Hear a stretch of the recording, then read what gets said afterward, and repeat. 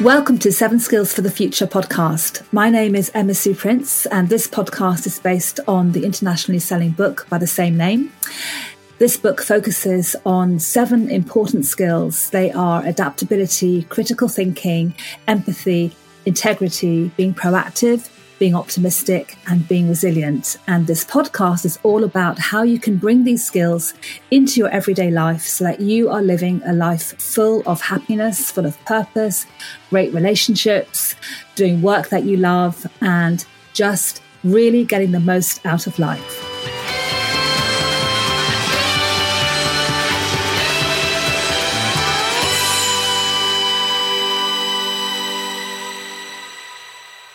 Welcome to episode 5 of series 5. It's lovely to have you with us, and I've got James with me today as well. Hello everyone, and hello Emma Sue, good to be back. So today we're talking about spending time alone. So why did you want to talk about this topic? Well, I felt this was an important topic because I think the data on loneliness is so great at the moment. There's so much out there on people suffering from loneliness and linking this with mental health issues. And I think, and I do think that this is a big issue for sure. But I think loneliness is not always the same as being alone. You can actually still feel lonely when you're with lots of people or when you're interacting a lot on social media, or interacting with other people. So what I want to focus on really is some of the benefits of being alone, and how and why we need to tap into this to be healthy and to be really well-rounded. So I thought it would be good to show the other side of being alone rather than consistently viewing it as something that's perhaps a bit negative and that we should avoid. Okay, that's a very interesting perspective. So let's start with, why do we need time alone? So now, if you're an introvert like me, the answer to this question may seem really obvious, because when I think about that, I think, well, of course we need time alone. Yeah. For me personally, it's my idea of heaven. You're completely preaching to the converted when it comes to me here, so as well. Well, if I don't have regular time alone, I really feel it, and definitely my family feels it as well. So, but I know that's maybe not the case for people who shy away perhaps from spending time alone, so I can identify with that too. So actually having time alone is really healthy and actually builds mental strength. So, for us introverts, we have to take care that we don't spend too much time alone, because that's not good either. But if you're someone who avoids spending time alone, then actually you need to try and find ways that you can spend time alone, because it's really, really good for you. And actually, studies show that the ability to tolerate alone time has been linked to increased happiness, better life satisfaction, and better stress management, and even that people who enjoy time alone actually experience less depression. So, really big factors there for why we need it. And I think also it's a big factor in being more self-aware. So, when you can spend time alone, you're much more comfortable in your own skin. And when you're by yourself, you can make choices without outside influences.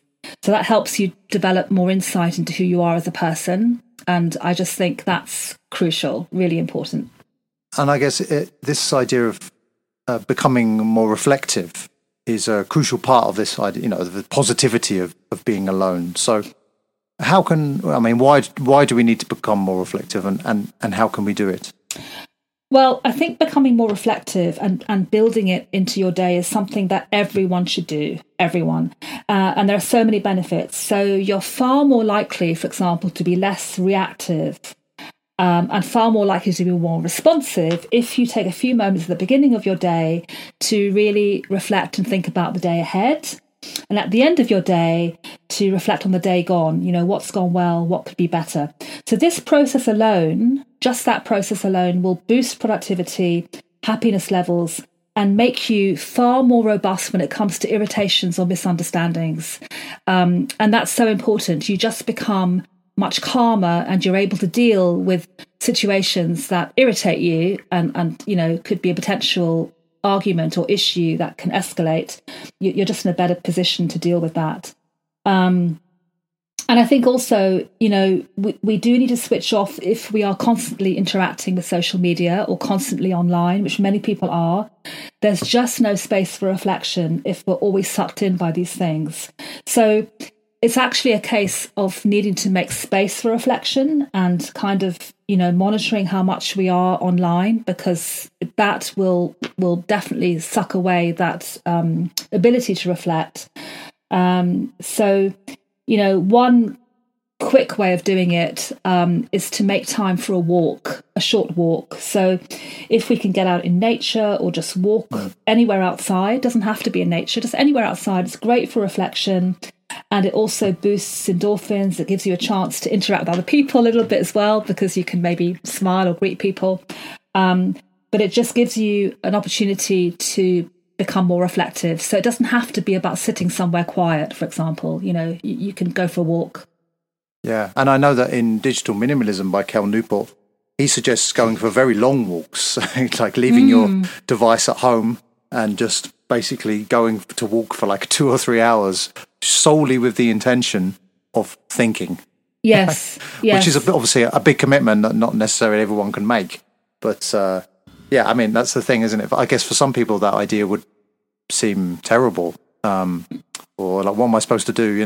For me, it sounds quite blissful, actually. But oh yeah, the minute you said that, I'm thinking, okay, I want to do that. I'm definitely going to do that.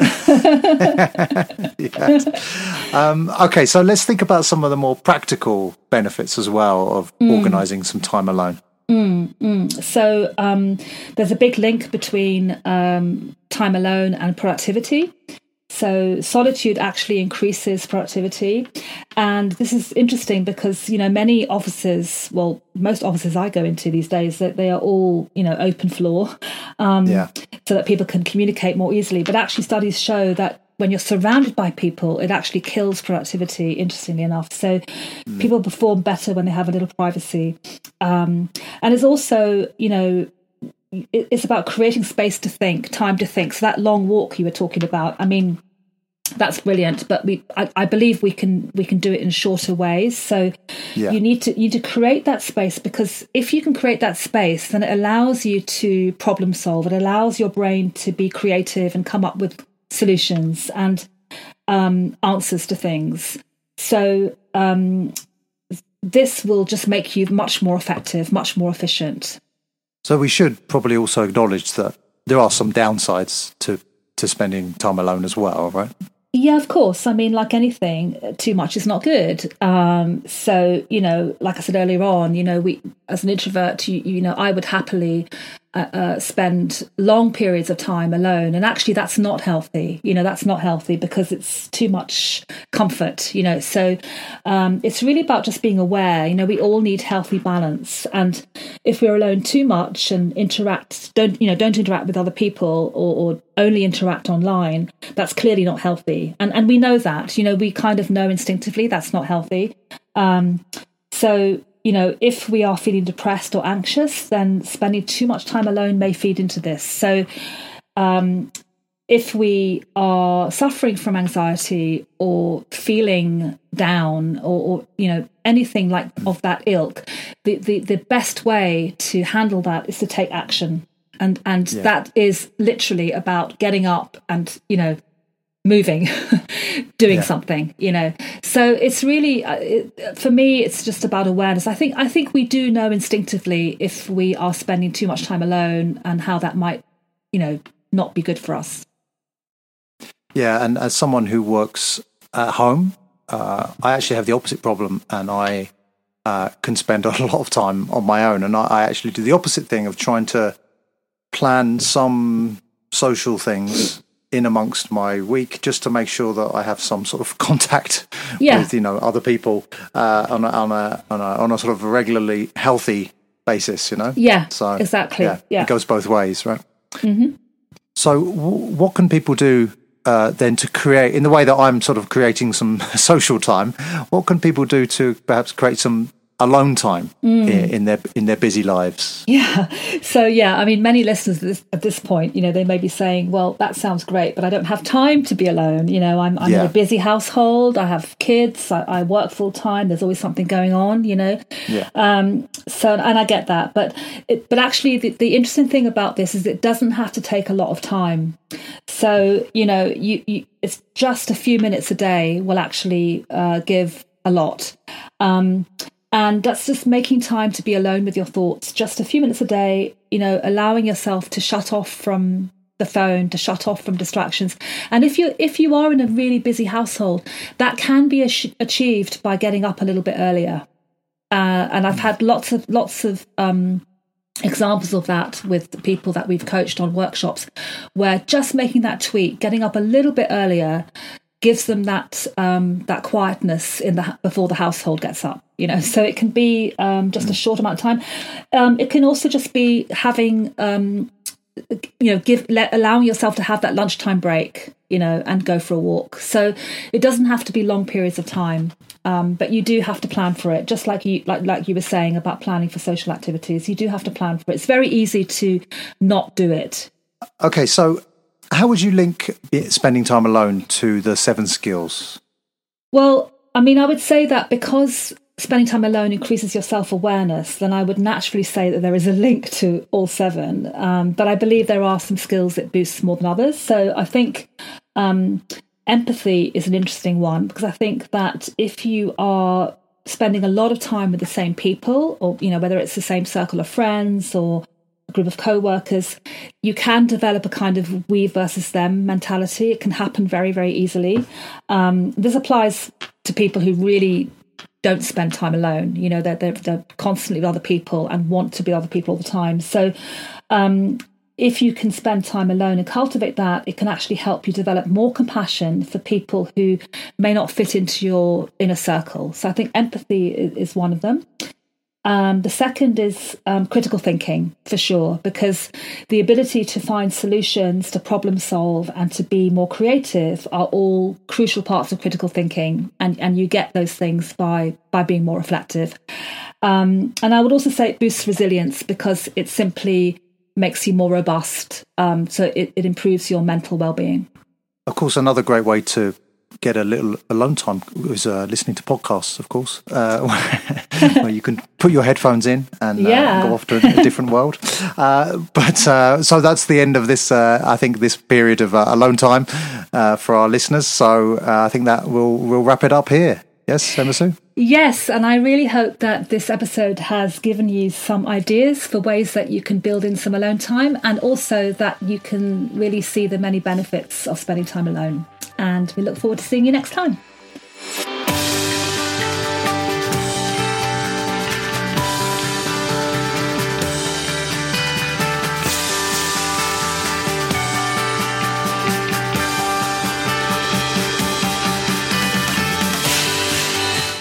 Thank you for listening to the 7 Skills for the Future podcast. There are all sorts of things you can do to boost each of the 7 skills. If you want more ideas, you can buy the book, 7 Skills for the Future. You can also go online to our website, Unimentor, and join as a member, and you'll be able to access more resources, ideas, and free downloads. If you have a question you want to ask on these podcasts, get in touch through Instagram at 7 Skills for the Future, or on Twitter and Facebook at Unimentor. And don't forget to subscribe to this podcast on Spotify, Apple Podcasts, or your podcast player of choice.